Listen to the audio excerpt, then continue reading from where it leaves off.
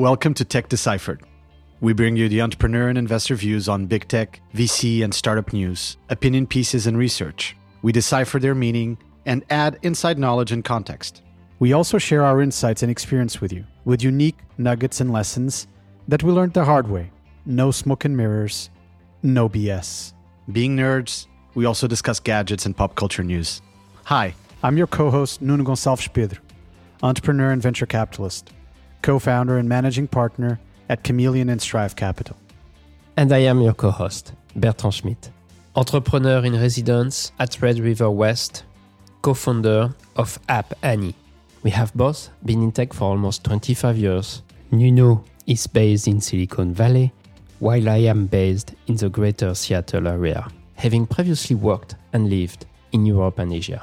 With Tech Deciphered, discover how the best entrepreneurs pitch, how investors think, and what are the deep trends underlying the tech industry. You can check the latest on our website, decipheredshow.com. You can also connect with us on Twitter at bschmidt and at ngpedro. if you enjoyed the show, do us a favor. Subscribe, give us 5 stars, and or leave a review on Apple Podcasts app or your favorite app.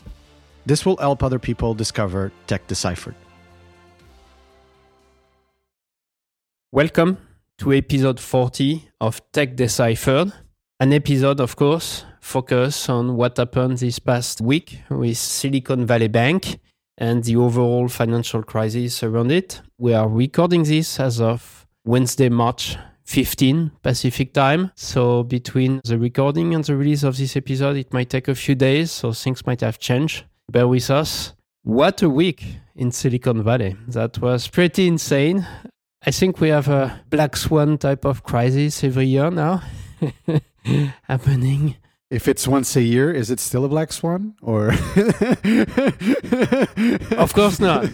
That was, sorry if my joke was not explicit enough. You're being facetious, understood. Okay, clear. I'm definitely being facetious about this. Definitely in the past, 3-4 years have forced us to run businesses in a different way.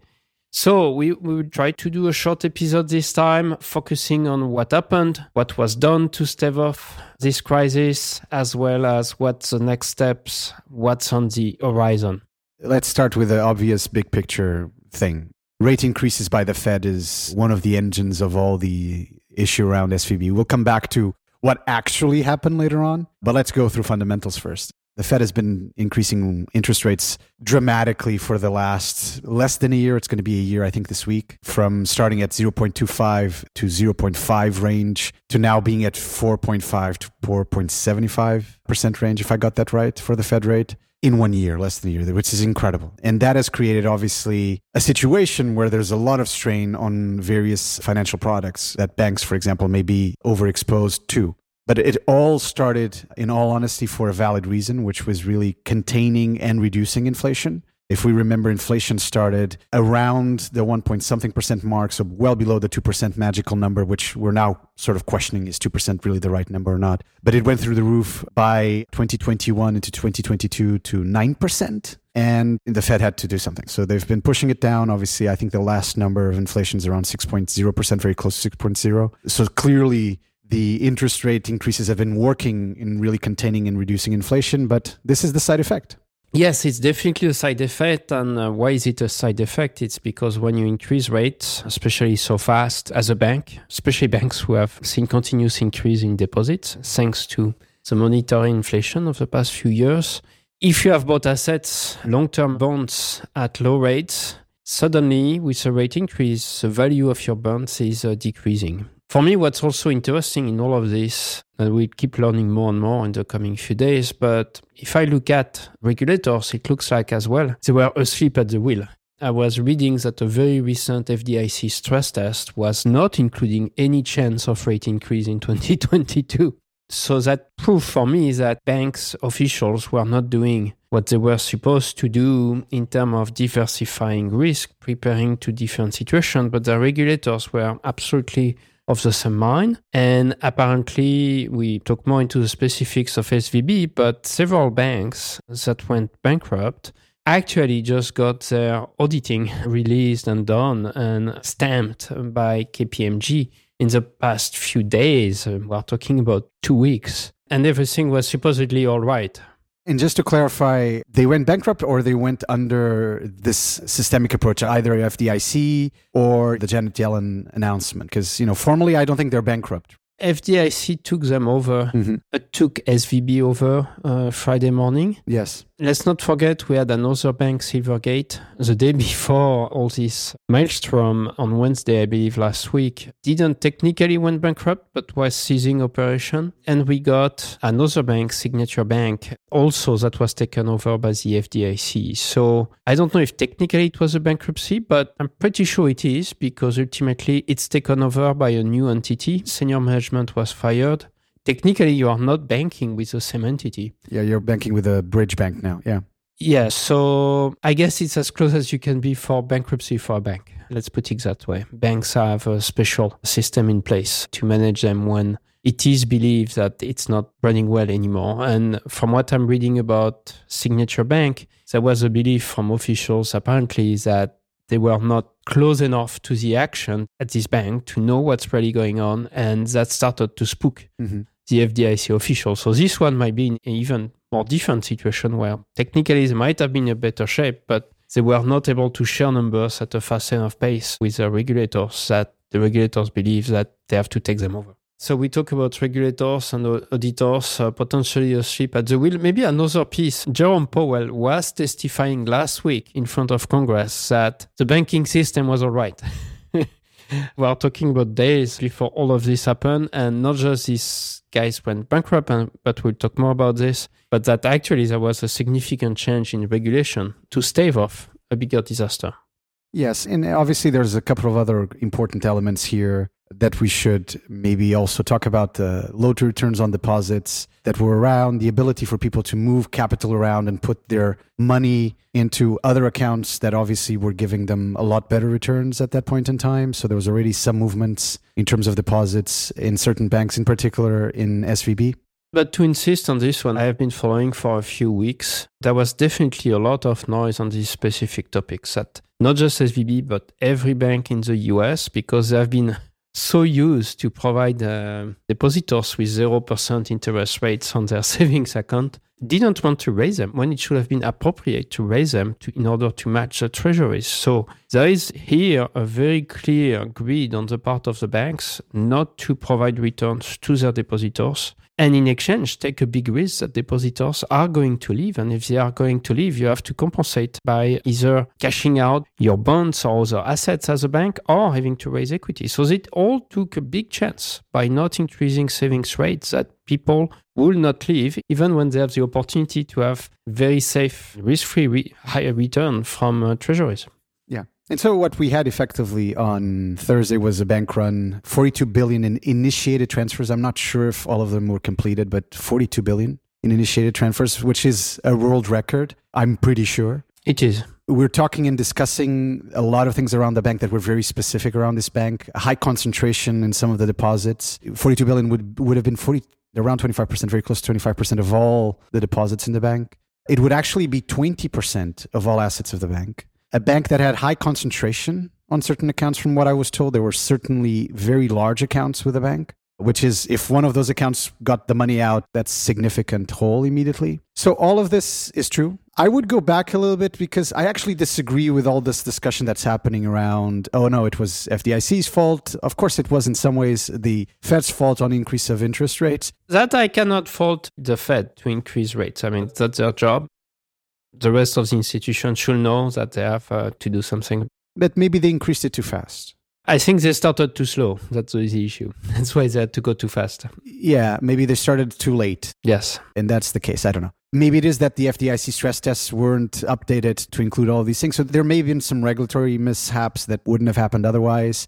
There may have been some mishaps where the bank had some issue that came up.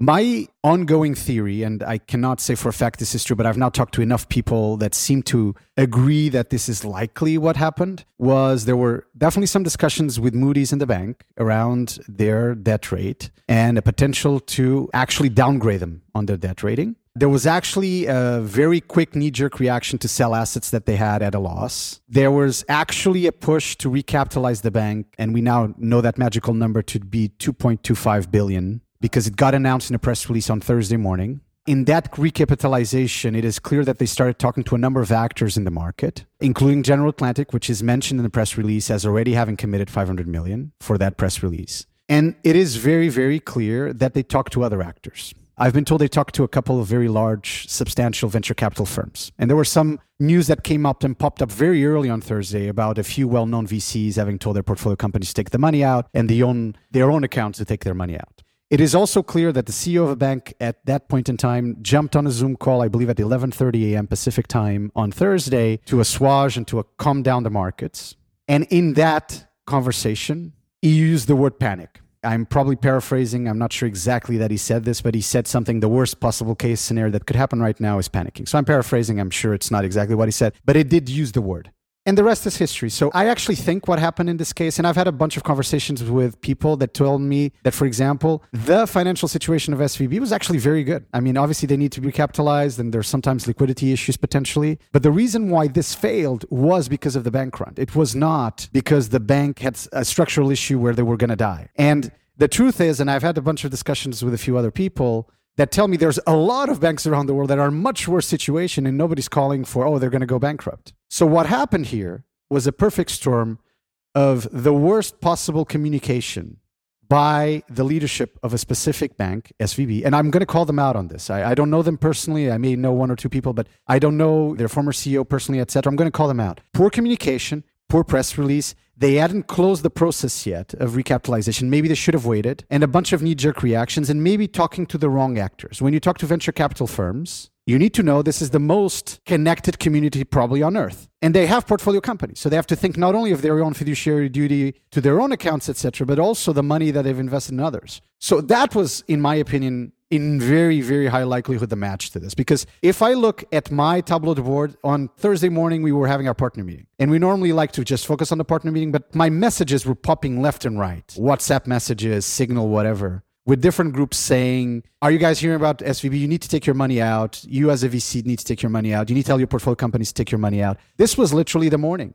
So clearly there was a lot of communication happening. And I'm not saying there were bad actors on the side of this bank run, but when this information starts getting propagated, it's done. Because at that point in time, it's game theory. What am I going to do? Am I going to be the last stupid person who just has money at SVB and I might not get it back? No, hell no. I'm going to take it out. If I can, I'll take it out. So I think that's what actually happened. It was a piss poor communication, a bank that really didn't need to go under FDIC or go under, a bank that actually just needed to get their act together, right? We've seen an announcement, for example, First Republic Bank got kicked in the butt as well immediately at opening on Monday. And immediately as well, they had this announcement saying we've recapitalized, we have this money, etc. And, it seems to be afloat. If they've been downgraded on one of their sides right now, but actually at the end of the day, they're still around. There doesn't seem to be a lot of noise around whether they're going under or not. So clearly, I think their process was wrong. Their communication was piss poor, just to be very honest, right? Piss poor. It was crap. And then they may have talked to the wrong actors that are just the propagators of this information. And what would they do with the information? They have to move on and be conservative, right? They have to move their capital outside and they have to tell their portfolio companies to move their money outside. I mean, that's as simple as it is. So this was the most classic of bank runs on the worst possible scenario. Highly networked bunch of actors that had capital there, high concentration of deposits, et cetera, et cetera. So it's the perfect storm.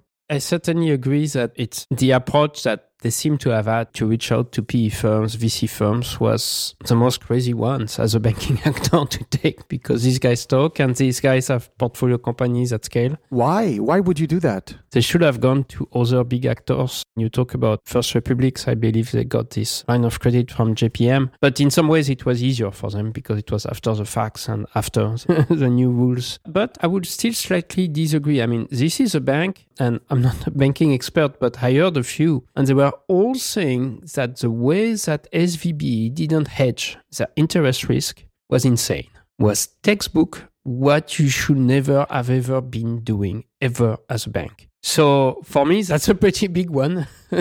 Basically, you go all in the wrong direction, betting on the market without hedging your actions. And we're talking about, like, I believe it was $90 billion worth of bonds. And it's a bank that had no chief risk officer for the past 12 months.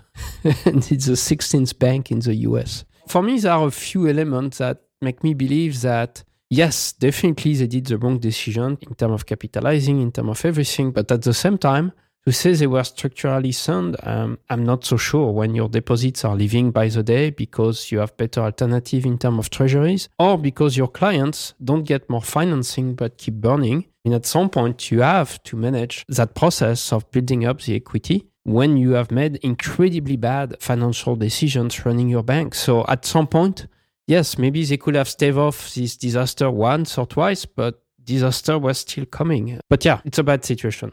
It's very easy to go back and say, oh, they could have done this and didn't done that. They probably made a ridiculous amount of mistakes. I'm sure they made mistakes. As, to be honest, I am pretty sure that today, on this Wednesday, March 15th, there are a bunch of really big banks still making stupid mistakes. Oh, yeah. I'm sure about that. Putting the finger on is, I can't be sure. I'm not part of SVB. I wasn't there in the middle. I wasn't a part of the discussions, etc. With a very high degree of probability, I don't think that's why they failed.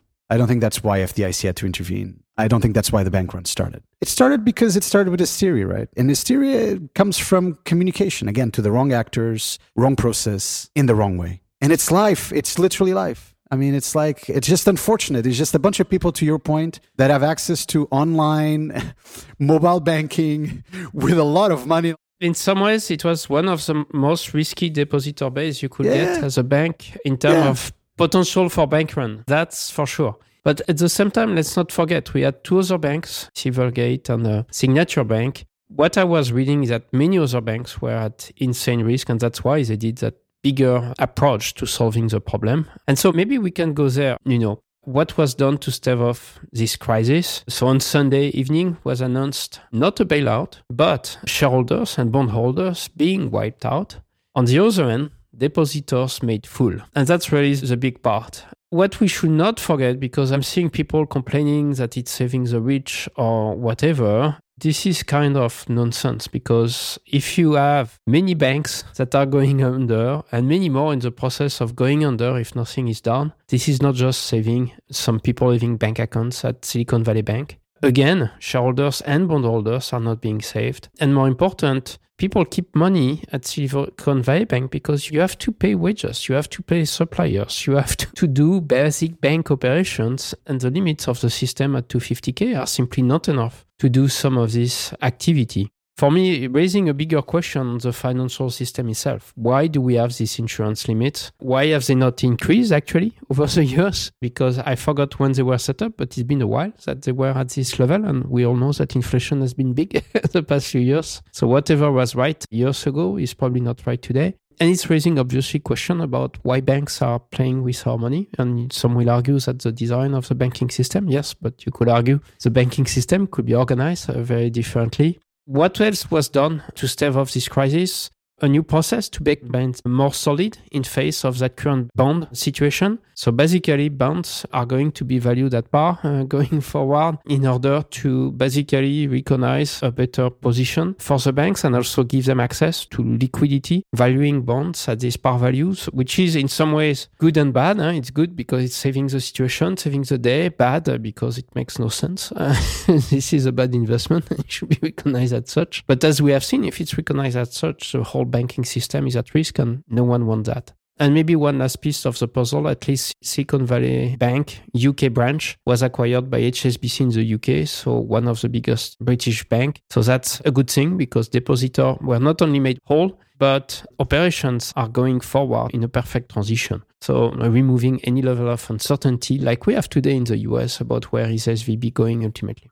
My opinion is the Fed was spot on, right? Treasury and Fed was spot on. They reacted at the right time. They stepped in. The formal time, I think, was Friday, but everyone's now saying that actually there's a bunch of wires that were put forward after the wire cutoff, which would have been 2:30 p.m. on Pacific time for USD, international and domestic wires on Thursday. And there were a bunch of wires that were put forward that should have gone through first thing in the morning because the FDIC only announced it later in the morning. That didn't go through. So I have the impression that actually FDIC on Friday was already in control of the bank, or at least there was no operations happening. I think that action was important The announcement, obviously portrayed by, in this case, Janet Yellen from Treasury on Sunday was essential to your point, so that there wasn't any contagion. To be very honest, the way I see this is not only it's not a bailout, as it's really an advance. They will get and recoup whatever capital they need to deploy more upfront, because I do think actually the bank has enough assets to, over time, basically make its depositors. But on the long run, yes. And it's not very long. I mean, maybe even if the FDIC went through the process, if I had to make a bet, I think depositors would get their money back. That's been my view. I mean, I don't know if it would take 90 days to 180 days to get all of that back. If it's 10-year bond, I'm not sure you make your money back in 90 days. But there's ways of basically selling this in secondaries, etc. So it's not out of the question that they would. Yes, but at a discount. Yes, of course.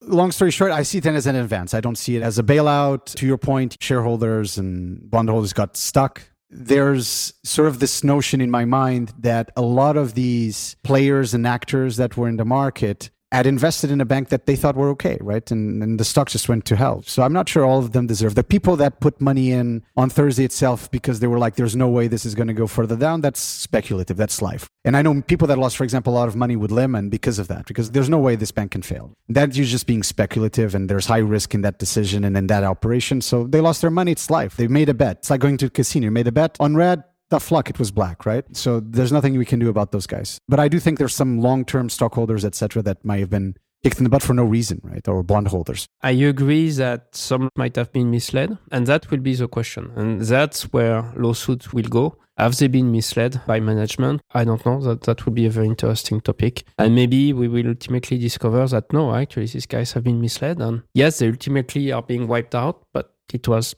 technically not their fault. Yeah, correct. But anyway, it was not a bailout. I think we all agree on that. To your question, I believe the 250K was established magically enough in 2008. So 14 years of... As one would assume, it went up from 100K. 15 years of inflation. It went up from 100K. It hadn't been increased in 28 years when it was increased in 2008. Interesting. So now it's just 15 years. Now it's just 15, not too bad. Yeah. But there is actually a lot of discussions of increasing this limit, because why this amount? Anyway, in terms of next steps, there are a few questions. First, we know as of today, SVB is operating as a going concern. They are not trying to liquidate it. They are trying to find a bank to acquire it. And saying a bank because they seem to not want anything else than a bank acquiring SVB. One issue here is that it looks like that the biggest banks were potentially interested, but they were forbidden to participate and bid. I agree with you. The process was not too bad. The bigger disaster was staved off. But I don't see a reason why in such situation you would not have let a big bank take over SVB so that there is even less disruption in the operation of this bank. I think there's some rules around this definition of systemically important banks, the SIBs, which we now know everything about. There's tierages around it. From tier 5, I don't think there's any tier 5. There's tier 4, tier 3, tier 2, tier 1. They have certain expectations in terms of their ratios, etc. And some of these banks, from what I've heard, are actually forbidden to buy. I heard something around Wells Fargo. I don't know if that's true or not, that they cannot further buy in the US for some degree of concentration issue or whatever. And so that might be related to that. So I don't think this was a decision post hoc because of what happened that they went in back to these banks and say, you cannot buy SVB. I think there were already some limitations that I was told when the incident happened. So previously to the incident happening, that would actually impede some banks from doing this type of acquisition. So it's more likely that it's a mid-sized bank or a regional bank that would buy them rather than a large bank. That is clear. I think the second thing, if we believe, obviously all the communication has been going out from the new CEO of the bank, the Bridge Bank, to be clear, as you mentioned before, it's no longer SVB per se. It's the Silicon Valley Bridge Bank. The CEO has come out and said there are really 3 options, right? There's an option which is very unlikely of liquidation. And then there's an option of having an acquirer come in. And many people say this week is the magical week. I don't know if it's true or not. There is an option in the middle, which is the option of actually Silicon Valley Bank continue operating as an independent bank. So he's come forward and said that. I don't know, again, what that would look like. I guess they would need a new set of shareholders. How would that work? They were a public company. They would have to go private. I don't actually understand how they would need to deal with it. But there seems to be an option where they would continue of their own accord with minority shareholders that maybe would help them recapitalize, etc. Yeah. Interesting. I didn't know that this plan was really on the table. Yes. In terms of next steps for companies and investors, of course, you want to find another partner bank to replace or complement Silicon Valley Bank. And I say complement because they might not disappear and they provide useful service. So if they don't disappear and keep providing useful service, there might be value to keep using them as a banking partner, especially that, at least as of today, SVB might be the safest bank in the US, being fully insured 100% for existing and new deposit by the FDIC. And right now, this is a little bit of a guacamole discussion, right? You definitely need to have other banking partners. There's no doubt. If you're a VC firm, a startup, a company that was banking with SVB, or like, I need to have other options at the table. We've been having this discussion internally quite a bit. And I know the market is now thinking through, like, should we have a dual structure where you have for all your entities at least 2 bank accounts? Because part of the issue when there's a bank run like this is you need to transfer the money relatively quickly, right? Indeed. So you need to have another account. Yeah. I heard some people now talking about triple layer, where you have 3 banks. You have to think through the profile of risk of the 3 banks in any region that you're in. Like, so you're US, you have 3 banks for the US for all your entities, right? And maybe, like, in my little brain, I'm like, maybe you go with 2 SIBs. One is more investment banky, the other one is more retail banky. And then you go with the regional one in the middle, and you have 3 very different profiles of risk, right? And you're like, man, I mean, if this all fails, we died, the world is finished. There's some guys who are like, no, you should go like 1 SIB, 1 large domestic top 20 and 1 regional. There is no right answers or wrong, but I do think a couple of things that are really important. One, you have to have your core accounts somewhere. A lot of these banks, unless you really have a ridiculous amount of money, don't allow you to have several accounts at the same time. So you have to be a little bit thoughtful about minimums and fees and stuff like that. So you can't just have a ton of accounts, right? And someone's going to say, well, if for you to have your money with us and bank with us, you need to have your core accounts with us. That's a big issue, actually, this one. And it's a big, big issue. It is actually one of the reasons why SVB existed in the first place, right? It's because startups have a very high volatility on their bank accounts. They consume their cash, their money, and then they come back to market and they raise more, and it's lumpy and it's difficult to serve them. And so, for example, I had a journalist reaching out to me today asking, are your portfolio companies able to open bank accounts? It's a very valid question because they're getting not only processes that are taking much longer because there's now a huge pipeline of startups applying for new bank accounts, but they actually have an added issue, which is they're startups. And so they're like asking them, well, show me the things for the last 3 months, show me who your investors are. So the DD has actually gotten stiffer, more aggressive as well. And so that actually was one of the purposes that SVB served in the market, right? Yeah, totally. And I see a lot of reports that people are feeling that working with these other banks is actually not very easy, not very friendly, very time consuming. And some banks are actually telling them, we don't want your business. You are too small, you are too startup-y. And to go back to one of your points, a lot of startups were having all their accounts at SVB because that's one condition you have when you get a line of credit, is you have to bank with us and with us only.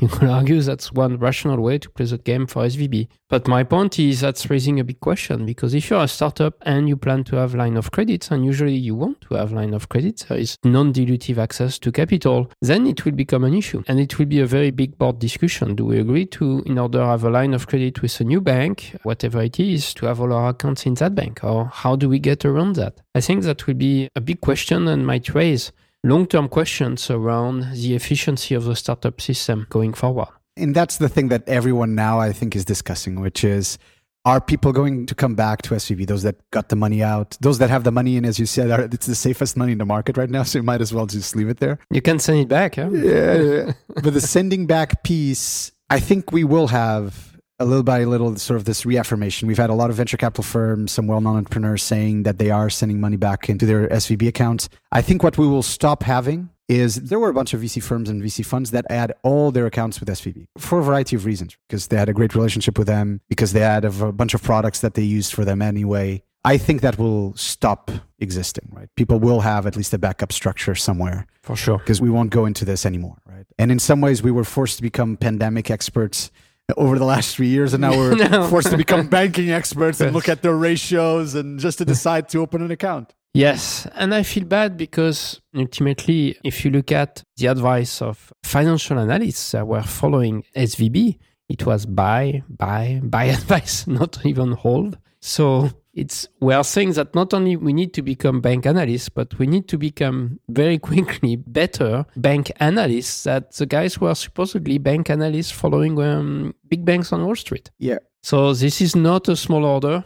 We're regulators now. We're mini regulators. It's going to be a world of regulators. And we will have to think about, okay, but if this go bad, what will be the regulator reaction to this? So not only experts in banking, but we need to be experts in game theory. Yes.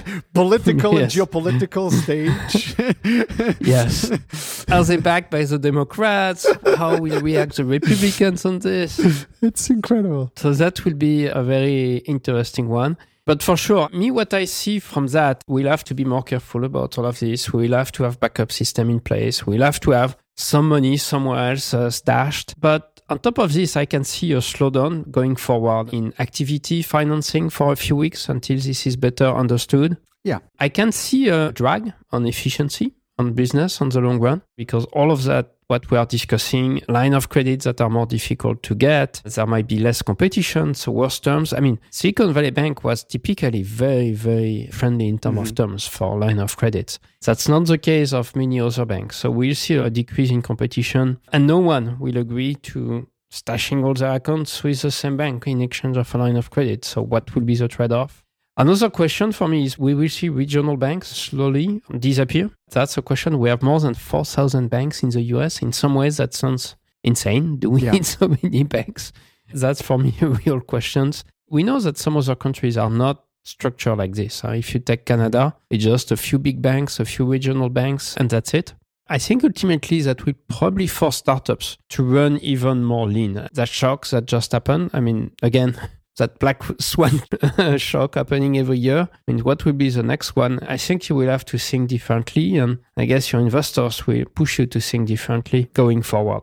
Yes, I mean, there's clearly an adaptation of the world in general, not just the US. Maybe switching gears a little bit to Europe. We're now having these signals from Credit Suisse and the regulator stepping in saying we'll backstop it, etc. So there is clearly a contagion going on. I mean, if we looked at Monday, everyone was getting kicked, right? Some were getting more kicked than others, but everyone was getting kicked in the US. And then there was sort of an improvement on Tuesday. And now people and analysts are starting looking at the numbers again. And we might have that kicking into gear again, sort of a bit of a bank run in some markets, etc., which is honestly not great. In some ways, this was a banking market that since 2008, for the most, has had very low interest rates. I mean, obviously in the last few years in particular, and with COVID, it was even more ridiculous. Very low interest rate. Negative in Europe. And so now it's a banking industry that needs to get used to the fact that that's not going to be the case for a while until it's certainly inflation is fully under control. And so how do they work in that market? I remember the very wise words of one of the most incredible and giant telecom industry guys that I've ever met, Mauro Centinelli, who's credited with having invented prepaid. He always made fun of me because he said the first guys who implemented the word TMN in Portugal, but he invented it. He did win lifetime achievement for that, right? And how much has that changed the world? And he always used to say, the problem with some of these crises is you need to make sure that the people who are leading these things were there the crisis before. Because if they're not, pattern recognition, muscle memory, it's not there. And the reality is, I'm not sure if all the leaders of the big banks globally right now have any pattern recognition around crisis. We always think about these CEOs, yeah, of course, they were there 10 years ago. It's like, yeah, but they were there 10 years ago or 15 years ago doing what? What were they doing, right? In which area of the bank were they at, right? Because people normally get kicked out after these dramas. If a bank goes to hell, as we've just seen with SVB, they get kicked out. And maybe the CEO of SVB was doing an amazing job until a certain point in time, right? And now he's been kicked out, right? So where is he going? I don't know. So again, for me, that's one key concern of what's happening right now. Do they know what they're doing? Can they adapt to this new world of higher interest rates or very high interest rates in some cases? Can they figure out how to evolve their portfolio relatively quickly? Because they've been going at this for a while with a playbook that works really well. But now there's actual dynamics in the market and there's actual competition. To your point, you mentioned this earlier, Bertrand, you can offer deposits with higher rates, right? You can offer CDs with higher rates to your clients and compete in the market like that. Like the bank next door is offering at 4, I offer at 4.5. And we have again that competition. The competition is already happening. It's happening in Europe. It's happening in the US. There's no doubt that the competition is happening. So it's not just the regulator and the interest rates and all this stuff. It's other competitors and players in the market now have another lever they can play with for deposits, and they're using it to get market share to scale. And so, again, I don't think we'll be done on banking contagions for a while. Yes. And I had a very wise friend of mine who yesterday told me if I were you, I'd put a lot of alerts on Google and stuff. I'd go triple structure, as I just mentioned before, by geography, right? 3 banks in each place, whatever. And in a couple of months, maybe you can scale it down to 2. Yes, that sounds operationally painful, but smart. And maybe, yes, the last piece of the puzzle, obviously, is how will the Fed and other regulators react in terms of rates? Are they going to say, you know what, given what's happening, it's too risky, we didn't see it coming? Again, obviously, just a week ago, they were saying everything is fine. So does it mean they are going to say, you know what, given what's happened and what might still be happening, we are going to slow the increase of rates, maybe we even pause a rate increase, but then we'll get more inflation? Or will regulators believe that, you know what, now that the US system is safe or safer, thanks to new regulations, maybe we can keep increasing rates as we were planning to? So that will be a big question. And I guess regulators across the world will be wondering and pondering this question. In some ways, SVB was probably a canary in the coal mine. The US system is probably another canary in the coal mine for the rest of the world. Indeed. And with that note of canary in coal mines, and hopefully by the time that you guys listen to this episode, all of this will have looked like, oh my God, these guys were exaggerating so much. It was nothing happened. We're all great. Hopefully there wouldn't have been the end of the world as we know it. But with that, we close our episode on Silicon Valley Bank, where we discussed what happened, what was done to stave off the crisis, next steps, and what's on the horizon longer term. Thank you, Bertrand. You can check the latest on our website, decipheredshow.com. You can connect with us on Twitter @bschmidt and @ngpedro. As a disclaimer, these are our own opinions. We're not representing the views of any company. If you enjoyed the show, subscribe, give us 5 stars, or leave a review on Apple Podcast app or your favorite app, which will help other people to discover Tech Deciphered. Thank you for listening. See you next time.